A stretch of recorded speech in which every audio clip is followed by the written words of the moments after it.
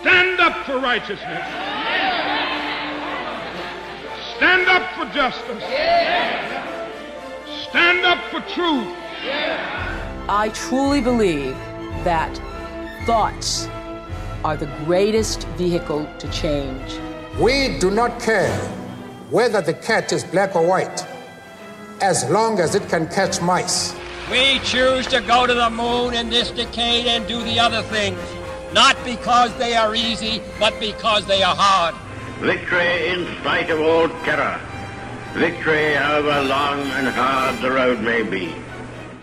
To those waiting with bated breath for that favorite media catchphrase, the U-turn, I have only one thing to say.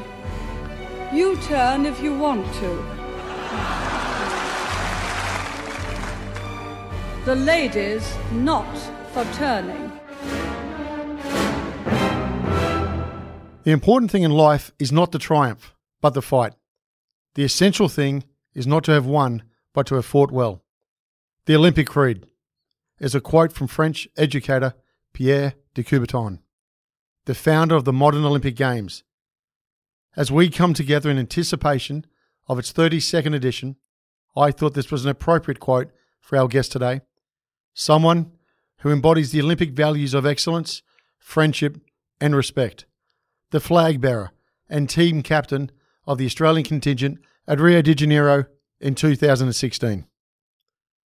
Our guest today is two-time Olympic gold medalist Anna Meares OAM, the first Australian athlete to ever win 4 individual medals at 4 consecutive Olympic Games. In her 22 years as an elite track cyclist, she has broken multiple records and consistently won in multiple World Championships and Commonwealth Games, making her the most decorated and successful female track cyclist in history. Hello and welcome to another episode of No Limitations, a show where we speak to elite world-class performing men and women and unlock the secrets and influences that have shaped their destinies and that you could apply to your own life. For our first-time listeners and followers from all over the world, please don't forget to subscribe on your preferred podcast platform. And for our listeners in England, Brazil and Japan, a big hello. I am your host, Greg Robinson, managing partner of Blenheim Partners, the #1 research-led executive search and board advisory firm. In this conversation, we are treated to Anna's tales of triumph, perseverance, and overcoming adversity. A born competitor, she shares with us the moment that ignited her quest for success, the tremendous dedication many can only imagine in her journey to the Everest of her sport, and her astounding recovery from the accident which threatened to derail her life way beyond the banked tracks of the velodrome. So sit back and enjoy. Dedication beyond comprehension. Anna, welcome to the show. Thank you for having me, Greg. So you competed in 4 consecutive Olympic Games. You're a 2-time Olympic champion, 11-time world champion, but you had an accident in 2008 which could have changed everything. Can you talk us through the accident and what was going on through your mind during that period and thereafter? Yeah, I was in Los Angeles in January of 2008 at a World Cup event, which was a qualifying race for Beijing, and I had made the Keirin final. And unfortunately, I clipped the wheel of an opponent within the final lap of that race and found myself falling to the velodrome floor. It's something that happens often, almost at every competition, given that we ride bikes at a fixed wheel with no brakes, a clipping of the wheel at the speeds that we travel and how close in proximity we compete against each other in is quite a common affair. But yeah, the accident saw me with a long list of injuries, and to top that list off was a fractured C2 vertebra, which left me in a pretty damaged state, I guess you could say. And believing that my dream of going to a second Olympic Games had literally flown out the window. So despite that, I did say to my coach before he left the hospital to come home to Australia that I would still be right for Beijing. And by the time I got home a week later from the US Medical Center in Los Angeles, he had gone back to my team and completely rerouted the whole plan required for me to still attempt to make Beijing happen. So lots of ups and downs, obviously, with a physical injury. It's surprising how much of that can start to affect mental and emotional states as well. Yeah. And the process of the road to recovery.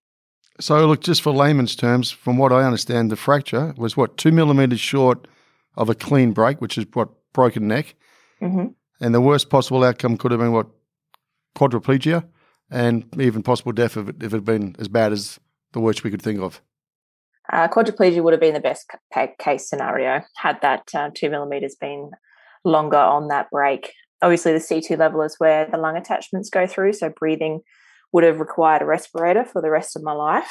And obviously, worst case scenario would have been a loss of life. So, yeah, it was a pretty profound piece of information to learn as a young athlete, and was really struck by a lot of fear and a lot of doubt. Even though that was the initial response, it was my coach who brought me around to start thinking in the what is context, and just dealing with the information that I had at hand and how I looked at that information. And simply, he got me looking at it in a positive way, and that 2 millimetres really did save my life. And every day going forward, I would be getting stronger and healthier, and looking forward to that potential of making the Olympic Games team. Yeah, but Anna, is it true the what-if scenario sums up, 10 days later you're back on a bike? Yes, 10 days later I was on a bike. Really? Not in the context that you would be aware of. Wow. I mean, it was set up on a rig at home on my indoor trainer with a self-adjustable portable clothes rack in front of me to help with balance, because one thing I couldn't do, which I didn't realise you couldn't do until I broke my neck, was support the weight of my own head. So it was really important to get active again rather than allow the body to seize up. And to do that, I had to sit as upright as possible, because I quite simply could not lean on the handlebars of my bike. Okay, so this is all mind over matter. This is willpower, but what's the motivation? Can you just talk us through this? This is a severe accident. What speed were you travelling? Just give us an idea. 65 k's an hour. Yep. When I fell and obviously hit the banking of the velodrome, which is steeped at about 43, 45 k's an hour. Right. It's not so much always just drive and motivation. Sometimes it's youth and naivety. Sometimes it's not comprehending the full severity, even though you have the information at hand. But for me, it was, I had been at the Olympics before in 2004 in Athens. I was only 20 years of age. I knew what that felt like. I'd won gold and bronze there, and I was desperate to be there again. And I knew that waiting another 4 years was going to be very, very difficult. And I just didn't want to wait. What does it feel like? What does it feel like to win the gold then? If that's what's making you get up back on that bike in 10 days, what does it actually feel like to make you do it again? It's hard to just sum it up in a brief detail, but it's almost having every possible emotion that you could describe hit you all at once. It's absolute elation. It's sheer shock and surprise. It's utter relief. Once all that kind of shock and emotion hits you too, it's taking a breath and looking up and realizing there's a few thousand people in the stands and a few million people at home. And yeah, it's a really surreal experience. But to win that gold medal, it really is an overwhelming sense of achievement. We're spoilt by our Australian athletes in the level of success that we have had and continue to have, that we forget how hard it is to be number one sometimes. Is that what drove you to being the number one? No, what drove me was I loved competition, hated losing, but loved competition. So yeah, we didn't get much of an opportunity to showcase ourselves at racing, because being in Australia, you've got to travel a long way to get that international competition. It costs a lot of money. You spend a lot of time away from home and family and friends. And when we did get a chance to race, it was white line fever. Where did you grow up? Where did this all begin? I grew up in a small coal mining town called Middlemount in central Queensland. And I was born in the regional hospital out at Blackwater, which was the serving hospital for that area. Mm-hmm. And ultimately in 94, I watched the Commonwealth Games with my sister Kerry on TV, and witnessed Kathy Watt win gold for Australia, and that sparked our interest in track cycling, which took us to Mackay or Walkerston, where closest cycling track was, and we were there for 2 years every weekend on a 600k round trip. So that's mum and dad driving every 300 k's each way? Yep, each way. And then after 2 years, moving into Rockhampton, where there was better coaching and sporting facilities, and stayed there for about 7 years before I was invited to Adelaide at the AIS Cycling Australia High Performance Program. And I turned down the first offer at the age of 18, and then after I won my first senior individual medal in the Keirin the year after, at the age of 19, I accepted a second invitation. When did you reckon you were pretty special? When did you think, I've got a talent for this? I don't think it was ever a matter of thinking that I was special. Okay. I always knew I had a bit of fight in me, but I wasn't good when I started. I was, like most kids, we develop at different rates and different ages, and I was very skinny, very short, really had to battle early on. But it was, I know a turning point was for me, thinking maybe I could make something of it when I won the junior world titles in Trexlertown, America, and Pennsylvania in 2001. But also, wasn't there someone in the family also pretty good on the bike at one stage? Oh, yeah, not just one stage. All the way through?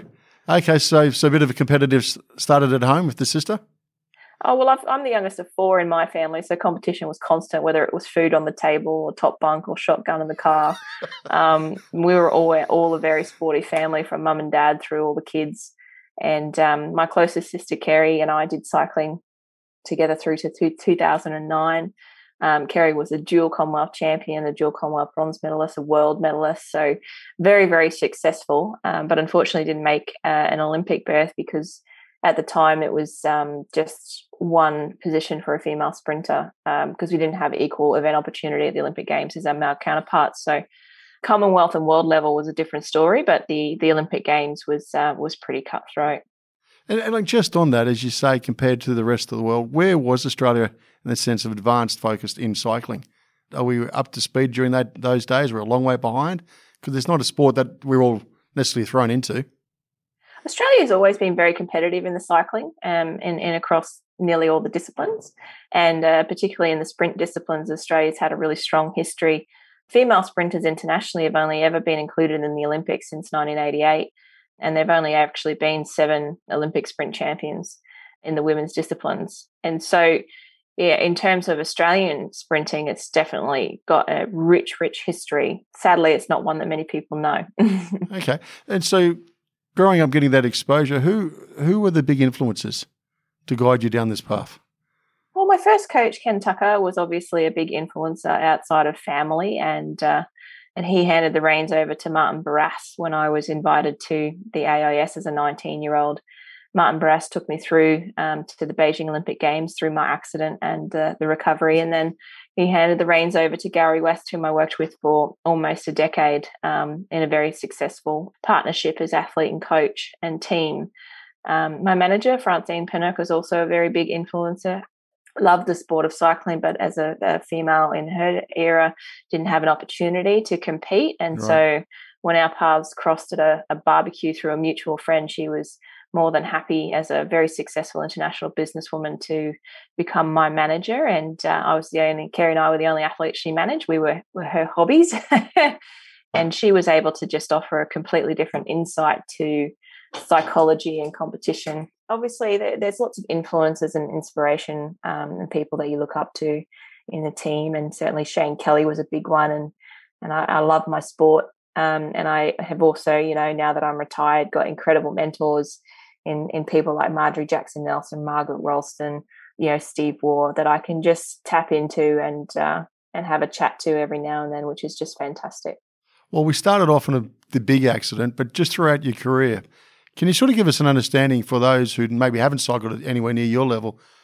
What is the injury rate like, and also how does one overcome it mentally, as you say? Well, the injury rate's actually quite low, surprisingly. Well, I've only ever broken one bone in my body, and that was my neck. I've probably hit the deck a handful of times. I could count on one hand the amount of times I've hit the deck. If you're going to do injury, you're probably likely as a sprinter to do it in training, because you do spends much more time under load and under pressure, pushing the boundaries to try and improve. By the time competition comes along, that load has subsided in order for you to be able to spring out with a bit of energy. So the Olympics isn't too far away. One of the big things about performing at the highest level is managing pressure and peaking at the right time. Yes. What advice do you give to those who may be listening to athletes out there listening to this before they get up on those blocks? How do you manage it? Well, I don't know that I would offer advice. I just share my experiences. You know, I really trusted my team. I wasn't an expert at writing programs and structuring how the taper phases went. I had to trust in their ability. I had to buy into the strategies that I was included in creating early on and back the process of making that happen over a long period of time and back myself. Sometimes that's a really tricky thing to do because doubt is obviously something that is constant. You just got this wonder if it's going to work, if you're going to be competitive, all that sort of stuff. But when it comes to pressure, it's just as we hire coaches to help us bring the best out of ourselves physically, it's really important to hire coaches to bring the best out of us mentally and acquire those mental skills to be able to understand how we respond to pressure and expectation and stress in order to be able to cope with those situations going forward. And learning to be open-minded and in that regard helps you be an all-rounded athlete. And even with the best support that I had in my time, I still struggle. It's just a matter sometimes also of just bluffing your way through. You had a sports psychologist? Yes, I worked with quite a few in my time and also worked with clinical psychologists as well because the perspectives on experiences are very different. And still to this day, I have great relationships with my sports psychs and I still have working relationships with my clinical psychs. It's very important going forward, especially with the times that we're living in now, facing COVID-19 and dealing with, transition away from the sporting career and all the little challenges that life can throw at you. It's very volatile at the best of times. It's nice to be able to have that removed ear to be able to go and talk to gain advice and perspective from when required. In regards to the mental preparation, where would you put that in the weighting of being successful? It has to be on par. There's no point being the best physical specimen if you don't know how to use the tools that you've got. Yep. And the tools that you've got can be really affected by the environment that you're required to perform in as an athlete. So if that's a risk that any athlete's prepared to take, then by all means, but it certainly wasn't one that I was prepared to do. We just discussed about mental, competitiveness, but if you're looking at, you said a minute ago regarding COVID, regarding the challenges out there, if we looked on the increased focus on mental health amongst, prominent sports people at the moment, particularly in the media, Naomi is coming up at the moment, Naomi Osaka, and her withdrawal from the French Open. What do you think can be done or help be done for athletes like that in their preparation? Well, I'm certainly not going to speak in any regards about Naomi or her circumstances or what I think she should do. I think it's just having a little bit of respect and perspective and understanding and even empathy for the position that they find themselves in as athletes and the pressure that it can impart. I know certainly in my time as an athlete, the more success that I had, the harder I found that. I certainly went from the early part of my career loving trying to win to the latter part of my career where I was quite fearful of what happened when I didn't, the repercussion, the media headlines, the opinions, and the judgment that comes from that. You certainly don't go into a competition to lose. But like I said earlier, I think sometimes we forget how hard it can be to be number one and understand the emotions of the roller coaster that can come with pressure. And, especially in the environment of today, COVID and the insecurity that a lot of people feel as a result of that and the instability that has certainly impacted.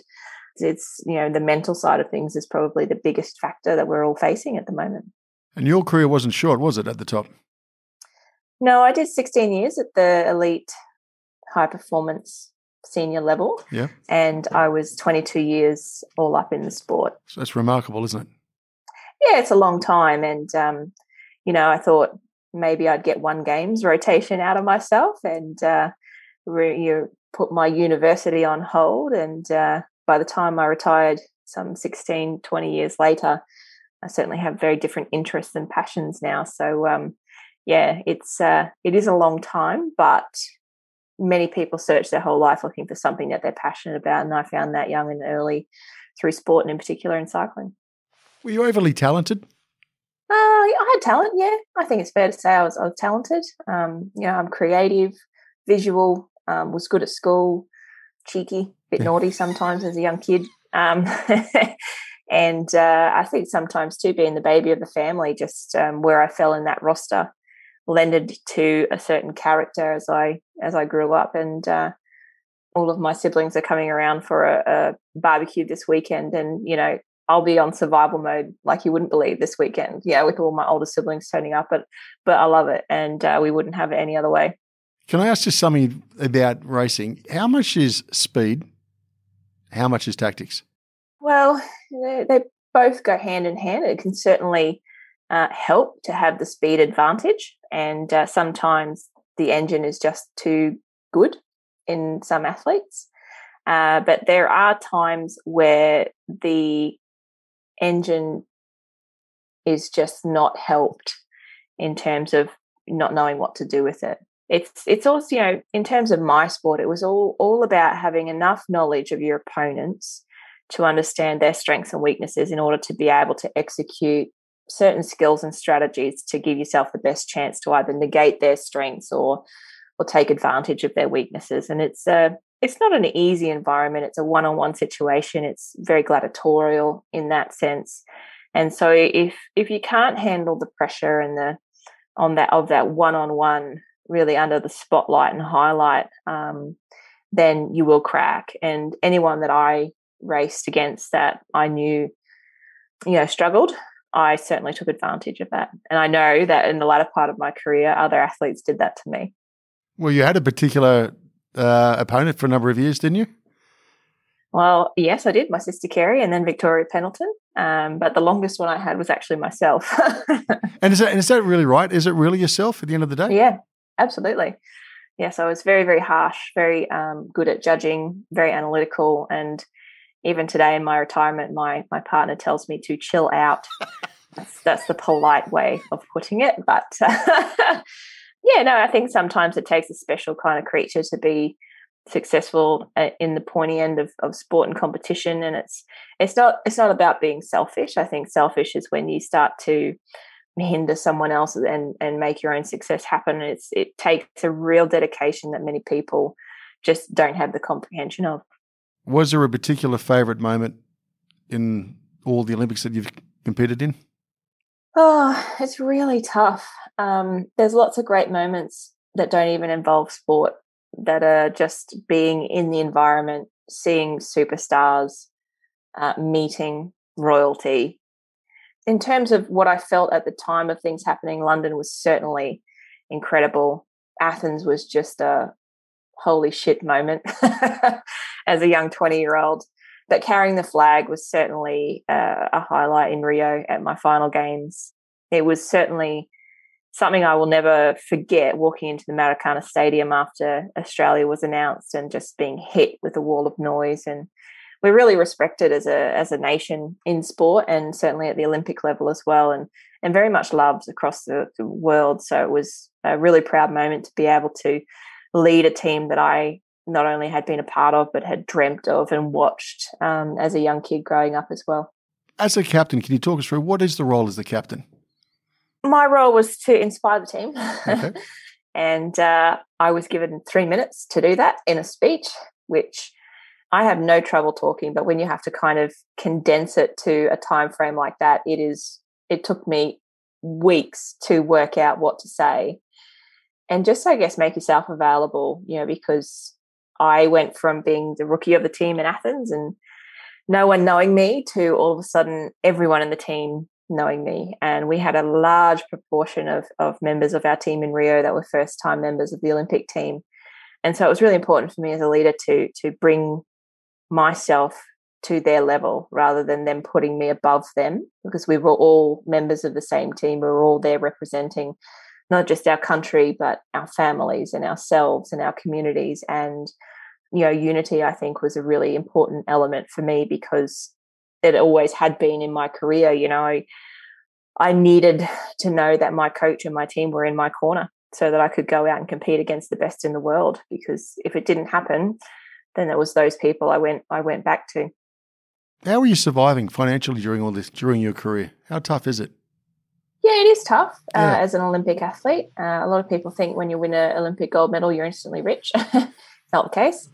No, I worked 2 jobs until my second Olympic Games in Beijing. Is that right? I was a bank teller by day, and I did temporary work placements. So I was the relief staffer by the time I moved to Adelaide. So I just got called around to all the different branches when someone got called in sick. My training allowed me to be called in 2 days a week. And then my sister Kerry got me a job in the canteen of the hockey and soccer stadiums in Adelaide, which we'd been used to that style of work because our parents had a barbecue chicken shop for 7 years to help fund our sporting ventures. Right. And so if I worked in the day or trained, then I would go and work in the canteens with Kerry at night to be able to make a bit more money. And if I didn't get shifts, I lent on mum and dad. So, Anna, when you're balancing all that up, can you just talk us through, for those who have never been at that level, what time do you get out of bed in the morning to start training, and what time do you finish? And then do you watch videos of your competitors, etc.? Can you just give us a bit of a view of the so-called training balance versus trying to fund yourself? How hard is it? Yes, I mean, what I did, it's not like the swimmers getting up at ridiculous hours. We needed to train at hours where we were functional. So, we would do, in a week, we would do 3 gym sessions at 3 hours a piece, 4 track sessions at 4 hours a piece. We'd be on the road between 20 and 50K as well, in between those sessions, as well as an ergo session. Then on top of all of that, you throw in all your stretching, your ice baths, your recovery, your massage, your physio, your medical checks. And then on top of all of that, you add in all of your analysis, your planning, your strategizing, your touching base with all the staff to make sure that your nutrition's on track, your sleep's on track, all those sorts of things. And so you do have to be on top of things. But in most athletes in Australia, you have to love what you do, because you don't do it for financial reward. I was very fortunate that I picked up my first sponsor in 2008 and really was actually my bank paid me my yearly wage as a temp, so I didn't have to work. My manager was also my first sponsor. She gave me some money so I didn't have to work. And ultimately I was able to earn some good money by the end of my career and put a deposit down on a house, which I'm very, very proud of. You do hours and hours of training for 4 years at a time. You can't even add up probably how many hours you put in. And yet the event is over in, 30 seconds. How does the mind deal with that? Yeah, it's a good question, especially when you consider the athletics runners that, it's over in under 10 seconds. There's no greater pressure than having one chance every 4 years to get it right, which is why preparation is so key. Trust in yourself and your team is so key, but also the enjoyment of the chance to perfect that small notion of time when you get the shot to is very exciting. The trickier part about it is one chance in 4 years for the ability to showcase that. Because it's so rare, it's quite addictive. And I think that's why I ultimately stuck around for as long as I did. But I can guarantee you 30 seconds might not sound like much, but it hurts like hell. And earlier we talked a little bit about rivalry. In particular, one great rival was Victoria Pendleton. Can you talk us through the apology after the incident in 2006 and that she potentially snubbed you? No, not a snub, because it was me in the wrong, because I almost caused Victoria Pendleton to crash in a Keirin in 2006 in a semi-final, and I was disqualified from the race as a result of that. So I went to her afterwards to offer an apology and try and explain what happened or why I felt it went wrong. But understandably, she was quite upset and chose not to listen or hear me. So that lended obviously to me being quite upset. I'd never offended anyone before. Yeah, right. And I didn't really hear from Vicky personally for the next 4 years. So I made the assumption she didn't like me. And that's kind of where the rivalry started. As it would go on, the two of us would start to rise above a lot of the other competitors and ultimately find ourselves head to head quite a bit in our long 10-year career. And by the time we got to London, you had all the elements to make a great concoction of a massive rivalry. I never want to be on the start line again against Victoria Pendleton in London. I never want to feel what I felt at that time. But I'm glad that I did, because I was one half of a rivalry in women's sprinting that put a spotlight on a sport that never had a spotlight on it before. And I'm really proud of that. So what did you feel at the time then? A lot of pressure, a lot of anxiety, a lot of stress, a lot of nerves, a lot of expectation, a lot of just, I want to know the end result so I don't feel this suspense. Yeah, sometimes it was really hard to breathe. Sometimes it was hard to keep my focus. Sometimes it was turmoil, internal turmoil. And what did it feel like when you finished? Utter relief. Huge relief. Yeah, huge relief. But you won. I did win. The nice thing was, out of London, both of us came away with a gold medal. She won the gold in the keirin. Yep. And I won the gold in the sprint. I thought it was pretty profound that she held my hand the whole way down the back straight after losing her final race in front of a home crowd. And it was a great, I think, show of sportswomanship. And, I was very thankful for that. And was that down to some very good tactics between you and your coach and your team? Yeah, no, that was, I'd say, execution-wise for me, yep. And tactics and planning and strategic preparation by the team. That's for sure. And a lot of work and a lot of people went into making that happen, in a race that can be 10 to 30 seconds long. Yeah. Took us 4 years to work out how we were going to have the best chance to be competitive against the best in the world, which was Victoria Pendleton. Yep. And, it boiled down to analysing a lot of her performances, breaking her down to statistical data, and then taking that data and being able to comprehend the information to myself, in that I needed to upskill myself in order to be competitive against what skills, strengths and weaknesses Victoria presented. So it wasn't about Victoria Pendleton, it was about how I could get better to be competitive with the best. And if I was going to win in London and take my silver from Beijing and shift that to gold, I had to overcome the best in the world, and that was her. And so I was thankful for an incredible team that made me look good. How come she didn't find out what you're up to? We trialled a strategy a year and a half out from London. Yep. And that was using the track stand when I was in front of her to force her from the back position, which was her most practiced and most successful, into the front. Yep. And we were successful there. And then we chose not to use that strategy or that skill again until we met her in the final in London. Oh, so you let her go dormant for a while? Yeah. Okay. So we showed plan B, C, D, E, F, in case we couldn't pull off plan A, which we were preparing behind closed doors with team every day. So, yeah. Terrific effort. It must feel great, not only just to win, but also that the plan got you there as well. It really is something to plan in such detail and have it happen in that manner. So when I came off the track, first person I went to was my coach, Gary, and all I could say to him was thank you.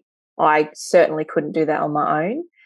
And I appreciate that I'm an individual athlete, and I'm very much seen that way. But, it certainly wasn't an individual effort, that's for sure. You had some challenging times during this period as well. You've had personal life and also your coach. Yeah, so that was between London and Rio. Life happens. Yep. And can throw lots of volatile things your way, and it certainly did for me. And personally, obviously going through a marriage breakdown and divorce and a physical injury, which saw the lower few levels of my spine damaged. And then my coach, Gary West, was diagnosed with motor neuron disease. And a year after we won the bronze, my final medal of my Olympic career in Rio, he would lose his battle with motor neuron disease, and then throw on top of that a transition away from the sporting career. And then there's a lot of loss and grief to deal with as a result of that. And, the personal challenges can certainly affect professional performance at the end of the day. And again, my team were just so supportive in making sure that I was as stable as possible, as happy as possible given the circumstances, and supported, so that we could try and make something of it. And that bronze medal at the time, I was just so thrilled to be able to walk away with something. I was so proud, and it wasn't until I won that medal that it was made clear to me that no Australian athlete from any sport has ever medalled individually at 4 consecutive games. And I was convinced there would be a swimmer in there that had done it, but apparently no one else had. So I was pretty proud of that. Were you ready to retire then? Oh, yes. You were? You're done? Yes, well and truly. What happens the day after you retire? I sleep in. I ate a lot of junk food, and I didn't really move much from my bed. Had to do the usual media reports and stuff like that. But, it's a crazy feeling. I didn't even warm down after my last race. I didn't have a protein shake, didn't have a massage, didn't pack up my bike. I just left, went back to the village, had a shower and slept. I was so tired. I was utterly exhausted and looking forward to just catching my breath. It had been an extremely long campaign. And Rio, the finish line for me couldn't come quick enough in Rio. And how does the athletes adjust to normal life thereafter? Is it tough? Yeah, it's tough, that's for sure. It's I can't speak for anyone else, but my experience was certainly challenging. And in the beginning, it was really quite fun. It was amazing to have so much freedom and let go of the structure and routine that I was used to for such a long time, and sleep into whatever time I wanted to, and eat whatever I wanted to, and drink whatever I wanted to, and travel wherever I wanted to without reporting to drug testing agencies. And, I could sleep over friends' houses at night time. I could go and spend time with my family and friends. I could just do things just cause. And that was really great until that got repetitive. And then I started to miss the routine and the structure, and then started to feel a bit of confusion around, well, if I miss it, did I make the right decision about leaving? Yep. But then it just, takes some time to comprehend what I was feeling, processing the loss and grief of all those changes, understanding that even though I loved competition, I was done with the training. I didn't miss training. I missed going to training. I missed my teammates. I missed that environment of, like-minded, motivated people. But I certainly didn't miss the dedication and exhaustion that came with it. So, it was really, taking some time to recalibrate what normal was, because normal was high performance elite athlete lifestyle for 22 years. Mm-hmm. And life is very different. So what happens in the sense of where does one's career go then? Not everybody walks in your shoes and then has opportunities they may have, but there's also people out there who can take advantage of people like yourself. So how do you make your play after all this? Well, sometimes it's not about the career, where the career goes. It's what the person wants and what the person needs. And that was something that I had to navigate, was what I felt people expected me to do, what I should do, what I was good at, as opposed to what I wanted to do, what would make me happy, what would give me energy. And I found that balance very difficult and very tricky. I found taking on new things scary, because I thought people expected me to be good, or as good as I was in my career, with something new. So often I didn't try new things initially until my partner, Nick, just said, forget the whole Anna-Mia's thing, forget everyone else, what will feed your soul? And the first thing was going back to art school and painting and drawing and finding a love of creativity again, and connecting with a very different circle of people and having a different conversation on a regular basis was very enlightening. Family was very important to me, but obviously at that time it wasn't on the cards. And so I looked into adoption, which as an Australian, and then as a single Australian, non-existent. And then I was steered down the foster care path, and I spent some time becoming a foster carer for emergency cases of children between the age of 4 and 8. Spent some time making myself available to that in between when I was doing motivational speaking, processing a lot of things about my career, being involved with commentary team for the Tour Down Under, and still being involved with charities, which I found passionate about, and supporting my coach, Gary West, up until his passing in August of 2017. And from there, obviously my partner, Nick, and I, we had a family of our own. My daughter, Evelyn, was born last year, and we're expecting our second bubby later this year. And my love of art and creativity has lended me to start a small business called AM Pottery and Art. Yep. And that is really what fills my time. I've also taken on a position to be the general manager, or one of the general managers, under Chef de Mission Petria Thomas for the Commonwealth Games Association of Australia in Birmingham next year. Mm-hmm. And looking forward to doing some commentary on the team for the Tokyo Games as well. So there's lots of opportunities and things that are interesting, but I try to keep it as balanced between what I consider as work and what I consider as something that feeds my soul these days. How's business then? You're conquering that? It's amazing how much support is out there. It's I made my daughter a sensory board, and I just put it together with some paint and some bits and bobs I got from the local hardware store, and then decided I'd share that on my social pages for my art and pottery business. And a whole lot of mums got in touch wanting a few of those. So I have actually made quite a few toddler sensory boards, which has been quite fun. I'm loving the pottery side of things, even though I'm a beginner, and made a few sales in the painting sector as well. So it's going along just at a nice pace to start with. And you've also put pen to paper?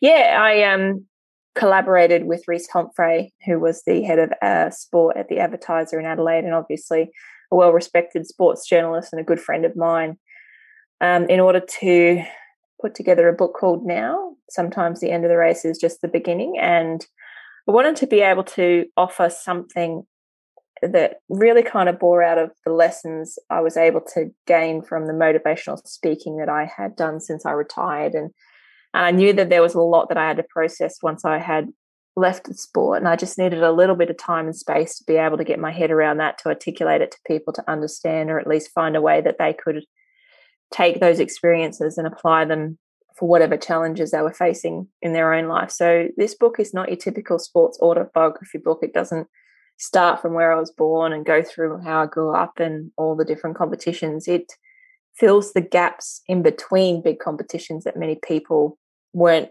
tuned into. It really humanizes, I think, my career and my experiences and my challenges. And a lot of people think it's all about the competition, but for me, it was what happened when all the bells and whistles of the green and gold stopped. And that was probably where some of my biggest challenges started. And thanks to my connections and friend in Steve Waugh, he put me in touch with Jeff Armstrong at StokeHillPress.com, who was prepared to publish the book. And all the feedback has been extremely positive. What would you say to the athletes now, giving them advice and preparation for Tokyo? This is going to be an unusual time, isn't it? I don't know that anyone can offer them advice because no one's experienced this before. Athletes are a real life version of reality TV. We witness them putting everything on the line, winning and losing. We see their pain and anguish when they are defeated. We see their joy and elation when they succeed. And, the Olympics will be in some ways sad this year because it's not going to be run in the same manner of which the world is accustomed to seeing it. Obviously, the Olympics are about bringing people together, which is certainly something that COVID doesn't allow us to do. So, but the simple fact that they're persevering, they're still striving for their goals, and they're trying to make headway in a world that is so chaotic and stressful and uncertain, I think is really aspirational and inspirational for a lot of us to watch. And I hope that that's respected, in particular for people who aren't really interested in the sporting arena. People involved in sport, I think, have an appreciation for it, but I hope that people outside of it can have an appreciation for the dedication and commitment and hard work that's gone into it. I tried to find a way to correlate so people could understand the challenge of delaying the Olympics for 12 months to an athlete. And in some ways it would be like you've spent 4 years studying for a degree and you're about to get your graduation papers, and then something happens and you don't get them. You're going to have to stay committed and study and pay for that study for another 12 months in the hope that you can get it in the next year. So you still have to stay competitive. You still have to keep your grades up, all that sort of thing.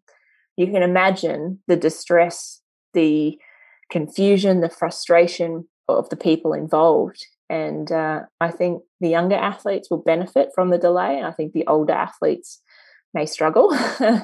I certainly know had this have happened in London, I would have been able to continue, but had this have happened in Rio, you wouldn't have got an extra 12 months out of me. Is that right? Yeah, it's a very challenging time, and I just wish them all the best. When you walk into these corporate events and give these motivation speeches, what do you actually talk about? Well, you'd have to come to one. Dude.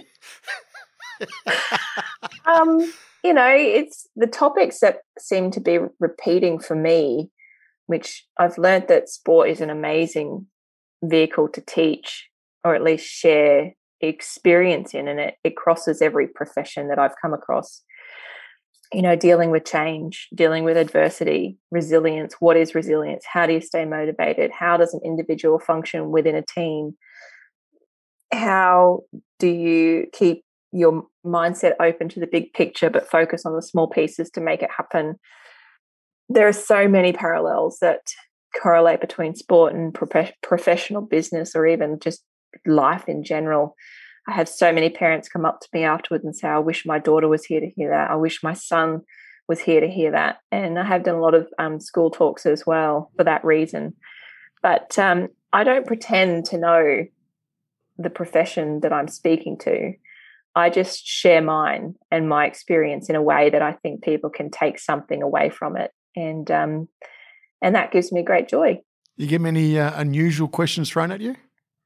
The most unusual one was, and it stands out because it was never been asked it ever before nor since, was someone asked me for my parents' barbecue chicken stuffing recipe from when we had the chook shop.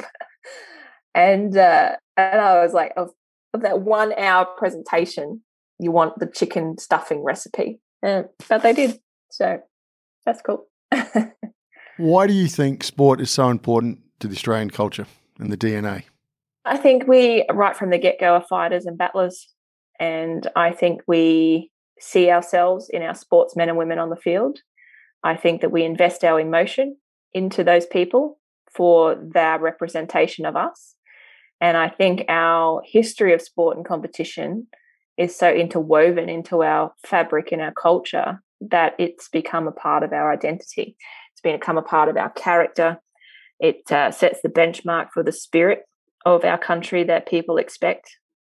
And I think because of all of those elements, we're very much loved on an international level, which is why I think we are held in such high esteem as sportsmen and women and regarded as role models, which is why as sportsmen and women, it's really important to, you just can't pick and choose what you like and dislike about the position. You have to take everything that comes with it, and being a role model is one of them.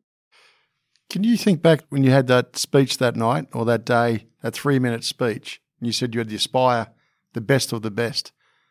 What words do you use to inspire the best of the best? Well, my first words were to the Olympic team with the Governor-General and the chef de mission, Kitty Chiller, and Channel 7, and 400 plus of Australia's best athletes. My first words were simply, oh shit, I've lost my speech. And that certainly broke the ice, I can guarantee you of that.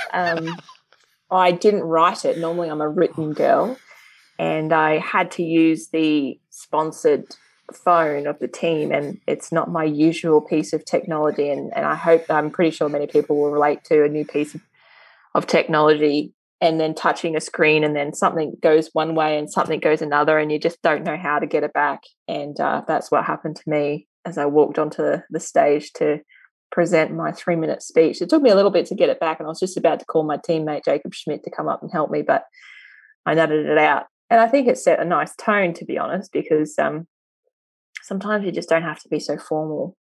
Must have felt terrific giving that inspiration to all those youngsters coming through that front door. It didn't feel terrific delivering it, but it felt terrific to see the response. Even my own teammates came up to me and said, where did that come from? But, other athletes that I respect and admire immensely, like Sam Stosur, just came up to me afterwards to tell me how inspirational it was and what she got out of it. And it was nice to be able to hit a chord with people who are the most motivated and driven that I've come across. When you are captain and you've done the speeches you say, but you're putting yourself available, for these top athletes. Did they come and talk to you during the course of the Olympic Games? Do they actually get your counsel? Yeah, some do, some don't. Obviously, some are a bit standoffish and unsure whether they can approach, but most of them, I think felt fairly comfortable. And once people get to know me, they're pretty chilled. But up until that point, like anything, you meet someone new that you've kind of looked up to or seen on TV. Like I remember I ran into our local news presenter. I'm like, oh, hello. And then I realized, that they had no idea who I was. So it's important for athletes or anyone to really rely on the team and the people around them that they're familiar with. But sometimes it's nice to hit relatable accord with someone else from a different perspective. And if you were to look back at that young 11-year-old starting out on her cycling career, what advice would you give her now? Nothing. I've been down this road a lot with my psych, and the hardest part that I've found in my career of late is being able to acknowledge my own contribution to my success. And it wasn't until she asked me to trip back to visit my 11-year-old self in my head and just think what she must think looking at me with all the things that I have done and achieved. And she simply asked me, what would you say to that 11-year-old girl? And all I could say in my head and in my heart was thank you, because she was about to go through everything that I had been through to become the person that I am today. And I'm grateful for that little girl. And it's been a real privilege to have this conversation with you today. Thank you very much for taking the time to join us. Pleasure. Thank you for having me. You've been listening to No Limitations.